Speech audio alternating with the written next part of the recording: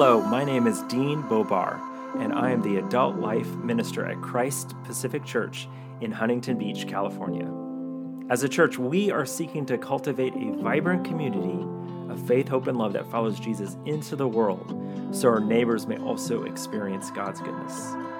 You're listening to our Year in the Bible podcast. If you'd like to learn more about us or to subscribe to this podcast, visit us at cpchb.org. If you receive 4 pieces of mail in the morning, you will read each one depending on what kind of mail it is. You might receive a utility bill, an advertisement from a local realtor, a thank you note from your niece, and an update letter from a missionary that you support. Now, if these letters are from with your own culture, you will instinctively know how to read them and that you would need to read each one of them differently. But imagine that you didn't know the culture in which your mail came from, and you actually believed the promotional mail that read, "This exclusive offer is just for you." You see, knowing where the mail came from and what kind of mail it is helps you to read it appropriately and to understand what its intention actually is. Now, the Bible is from a vastly different culture than our own.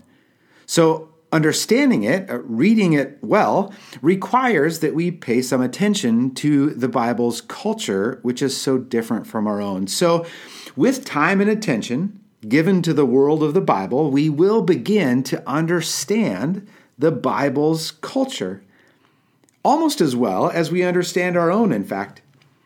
We can read the Bible as well as we are able to read our own mail. But that takes time and attention to the Bible's culture. Now, like the variety of our mail, the Bible also includes various types of literature, each which has its own set of reading rules. Now, it's obvious that we would not read, "Thou shalt not murder," the same way that we would read Psalm 104, verse 3, which says, "You make the clouds your chariot. You ride on the wings of the wind." I'm fairly certain that we won't see God riding horseback on the afternoon's cumulus clouds. Yet I'm certain that the 6th commandment means exactly what it says on the surface. So recognizing the various types of literature within the Bible helps us to understand it as it was intended to be understood. So, what is the Bible? Well, I'm going to try to begin to answer that question by giving kind of an overview of the Bible along with a few important characteristics about it. So here we go. First of all, the Bible is a history, and therefore it's interested in what actually happened. Now, we call these facts. And like any history, the biblical history tells a story for a particular purpose, from a particular perspective, and to a particular people. So let's talk a little bit more about the story aspect of the Bible's history. So story. All good history is storied. Otherwise, it's simply a list of events and dates. It turns out that modern scholarship has done us a real favor in showing us that no history telling is objective, purely speaking.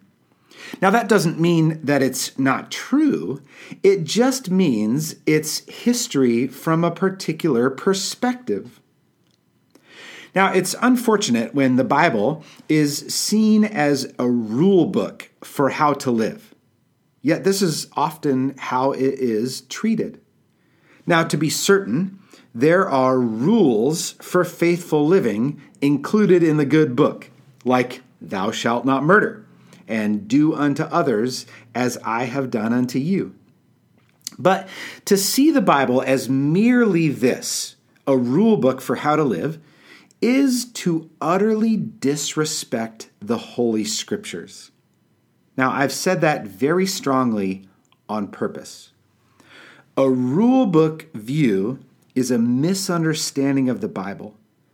And to use it that way is ultimately to disrespect the Word of God. I'm so grateful God's Word comes to us in the form of a grand story for this reason. Story is so much more beautiful, so much more compelling, so much more powerful than a list of do's and don'ts. The story that the Bible tells us has 4 acts: creation, fall, redemption, and restoration. So let's consider each of those 4 acts just briefly. First of all, Act 1, creation. God's story begins with the words, "In the beginning, God created." So we learn right away that God is the master architect, the master engineer, the master builder, and the master maintenance contractor of the whole cosmos, and that in fact it is all very good. Then Act 2, fall. Things take a tragic turn when God's image bearers, that's you and me, decide to pursue independence from God rather than relationship with God. And this pursuit of independence from God has characterized humanity ever since those first fateful days. While humans were intended to represent God's good rule on earth, our insistence to go our own way has actually resulted in the colossal disintegration of God's good creation. Act 3, redemption. Now, although creation has taken a turn for the worse, thanks to us, God does not give up on his handiwork. So God calls Abraham and Sarah, he blesses them, and he promises to bless all the families of the earth through them. Thus begins God's work to redeem what had been tragically broken. Over and over again in the story, God pursues his people, sending them prophets and priests and kings to direct their path. And over again, his people push him out. Ultimately, God sends his own son, Jesus of Nazareth, who is the great prophet, the King of kings, and the great high priest. Finally, one who will ultimately redeem us and all of the cosmos. Act 4, restoration. God's story is still being written, and you are invited to be an active participant in this chapter of God's story. Now, the story does have an end, a glorious end. What God set in motion in Jesus Christ, the coming of his kingdom, that will ultimately come to pass in all of its fullness. The kingdom of peace and justice and wholeness will finally be fully realized and established. Every knee will bow, every tongue will confess that Jesus Christ is Lord and King. So the story does have an end. But until that day comes, you and I get to be agents of restoration in all of God's creation. This is phenomenal. God chooses us He chooses us to be people through whom he affects restoration. The restoration of broken lives, the restoration of broken relationships, the restoration of broken ecosystems, the restoration of broken families, of broken governments, of broken cities, of broken economies, of broken hearts. I mean, how cool is this? You and I get to participate in God's great act of restoration. So good. So that's just a brief outline of the grand story given to us in the Bible. So let's get back to the Bible itself. As I said, it is a story for a particular purpose, from a particular perspective, and to a particular people. Let's talk about those particularities. First of all, purpose. The Bible has a purpose, and that purpose is to reveal. The Bible reveals who God is, who we are, and what life with God looks like. For example, the purpose of Genesis is to reveal the who and the why of creation. In other words, who done it and what's it for? Now, if we read Genesis knowing that this is its purpose, we'll be able to see more clearly what is being revealed to us. If we read Genesis as if its purpose were similar to the purpose of our high school chemistry textbook, then we are likely to miss God's reveal. Or consider the gospel according to John. He's super upfront and just tells us, "These are written so that you may come to believe that Jesus is the Messiah, the Son of God, and that through believing you may have life in his name." That's John chapter 20, verse 31. This is why John always refers to the miracles of Jesus as signs. What do signs do? They point to something else. The point of Jesus' signs is to show us that he is the Messiah, the Son of God, so that we will get on board with that and begin to live life in his name. The Bible comes to us with a specific purpose, and its primary purpose is to reveal God to us. The Bible also has a particular perspective. That perspective is that Scripture is God's word to us. These are not merely words. These are God's word to us. Now, that might seem painfully obvious, but it's often forgotten, especially when we dissect God's word. The Bible is a tool in the hands of God to communicate his redemption story to us and to invite us into that story. The biblical perspective is that God speaks to us, and he has done that authoritatively in the Scriptures. Now, the Bible is also written to a particular people, a particular audience. This is true of any story. We don't always know who those people were, but oftentimes we do. For example, you may have noticed that Kings and Chronicles are two versions of the same story.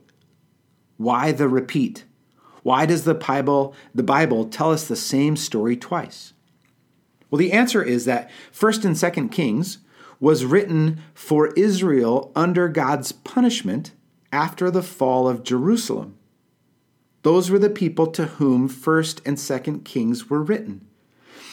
While 1st and 2nd Chronicles was written for Israel about 100 years later, when God had begun to restore them. They were in a different phase of history.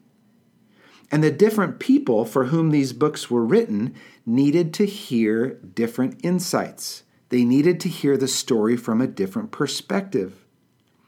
So knowing something about the people to whom the various books in the Bible were written will help us understand more of what the book is designed to convey. Now, it's important that you understand the mail that you receive from the U.S. Postal Service. You don't want to respond to your niece's letter as if it were a utility bill. Although she may appreciate the check, it might be a little confusing. You also don't want to respond to a credit card offer as if it were a bill. Now, if it's important to understand our mail, how much more important is it to understand the love letter given to us by the living God? That's what I would call Scripture. Keeping in mind this grand storyline of creation, fall, redemption, restoration, that will help you better hear God's word as God intended you to hear him speak. And understanding a bit about the Bible's purpose, its perspective, and the particular people to whom its books were written, these things will also help you hear God speak more clearly through his word. And the whole reason we read God's word is to hear God speak. So as you continue to dive in, May you increasingly hear God speak to you through His Word. Friends, I'm with you on this journey of faith as we listen to and grow to love even more the living God. Thanks so much for joining us for our Year in the Bible podcast. If you'd like to hear more about our Year in the Bible campaign, to subscribe, or learn how you can become engaged with us as a church, please visit us at cpchb.org.